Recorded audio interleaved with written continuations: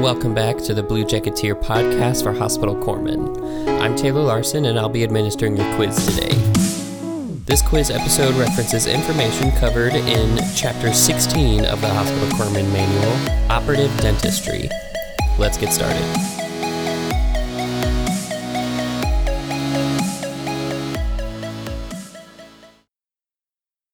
Question 1. What specialty of dentistry manages the prevention, diagnosis, and treatment of the dental pulp and the periodicular tissues that surround the root of the tooth? Endodontics. Question 2. What area of dentistry specializes in replacing missing teeth with gold or porcelain prosthesis? Prosthodontics. Question 3. What dental specialty is concerned with the diagnosis and treatment of diseases of the supporting tissues? Periodontics. Question 4.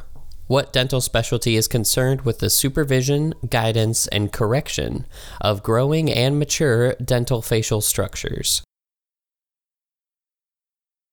Orthodontics. Question 5. What is the primary use for spoon excavators in dentistry? To remove debris from tooth cavities. Question 6. What tool is used to cleave tooth enamel, smooth cavity walls, and sharpen cavity preparations? Chisels. Question 7. When properly positioned, the dentist's eyes should be how far from the treatment site? 14 to 16 inches. Question 8. After amalgam restorations are placed in a tooth, when should the next appointment for the finishing and polishing of the tooth be? At least 24 hours after placement. Question 9. What dental tools are used with a pulling motion to smooth and shape the floor and sides of cavity preparations? Dental hose. Question 10. What dental tools are used on the wall of the cavity preparation to cleave enamel and cut dentin? Hatchets.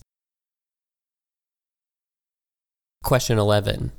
What dental tools are modified hatchets that have working ends with opposite curvatures and bevels? Gingival margin trimmers. Question 12. What dental tool is used to condense or pack the amalgam filling materials into the cavity preparation? Amalgam condensers. Question 13. What dental tools have sharp cutting edges that are used to shape, form, or cut tooth anatomy into amalgam restorations? Carvers. Question 14. What dental tools are used to smooth and polish the restoration or remove scratches in the amalgam surface? Burnishers. Question 15. What dental tools have a small metal ball on the working end and are often referred to as calcium hydroxide instruments? Insulating base instruments.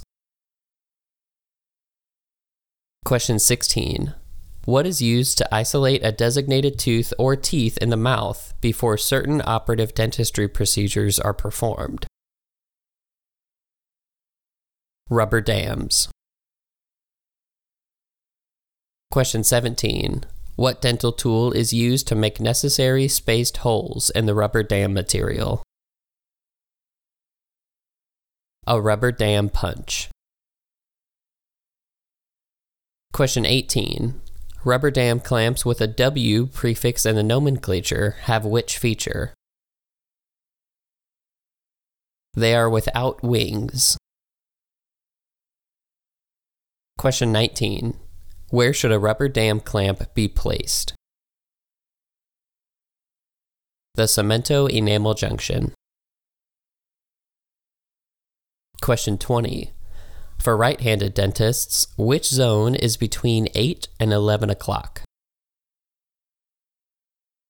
Operators. Question 21. For right-handed dentists, what zone is between 2 and 4 o'clock? The assistants. Question 22. During four-handed dentistry, what zone is between 4 and 8 o'clock? The transfer zone. Question 23. During four-handed dentistry, what zone is between 11 and 2 o'clock? Static zone. Question 24. What dental tool is used to remove blood, pus, saliva, and debris from a treatment site? High-volume evacuators. Question 25. What type of restoration material is commonly used on easily visible surfaces? Composite resins. Question 26. What is generally regarded as the most effective means of topical fluoride treatment? Gel application. Question 27. Generally, fluoride gel treatment should not be left in longer than how many minutes? 4.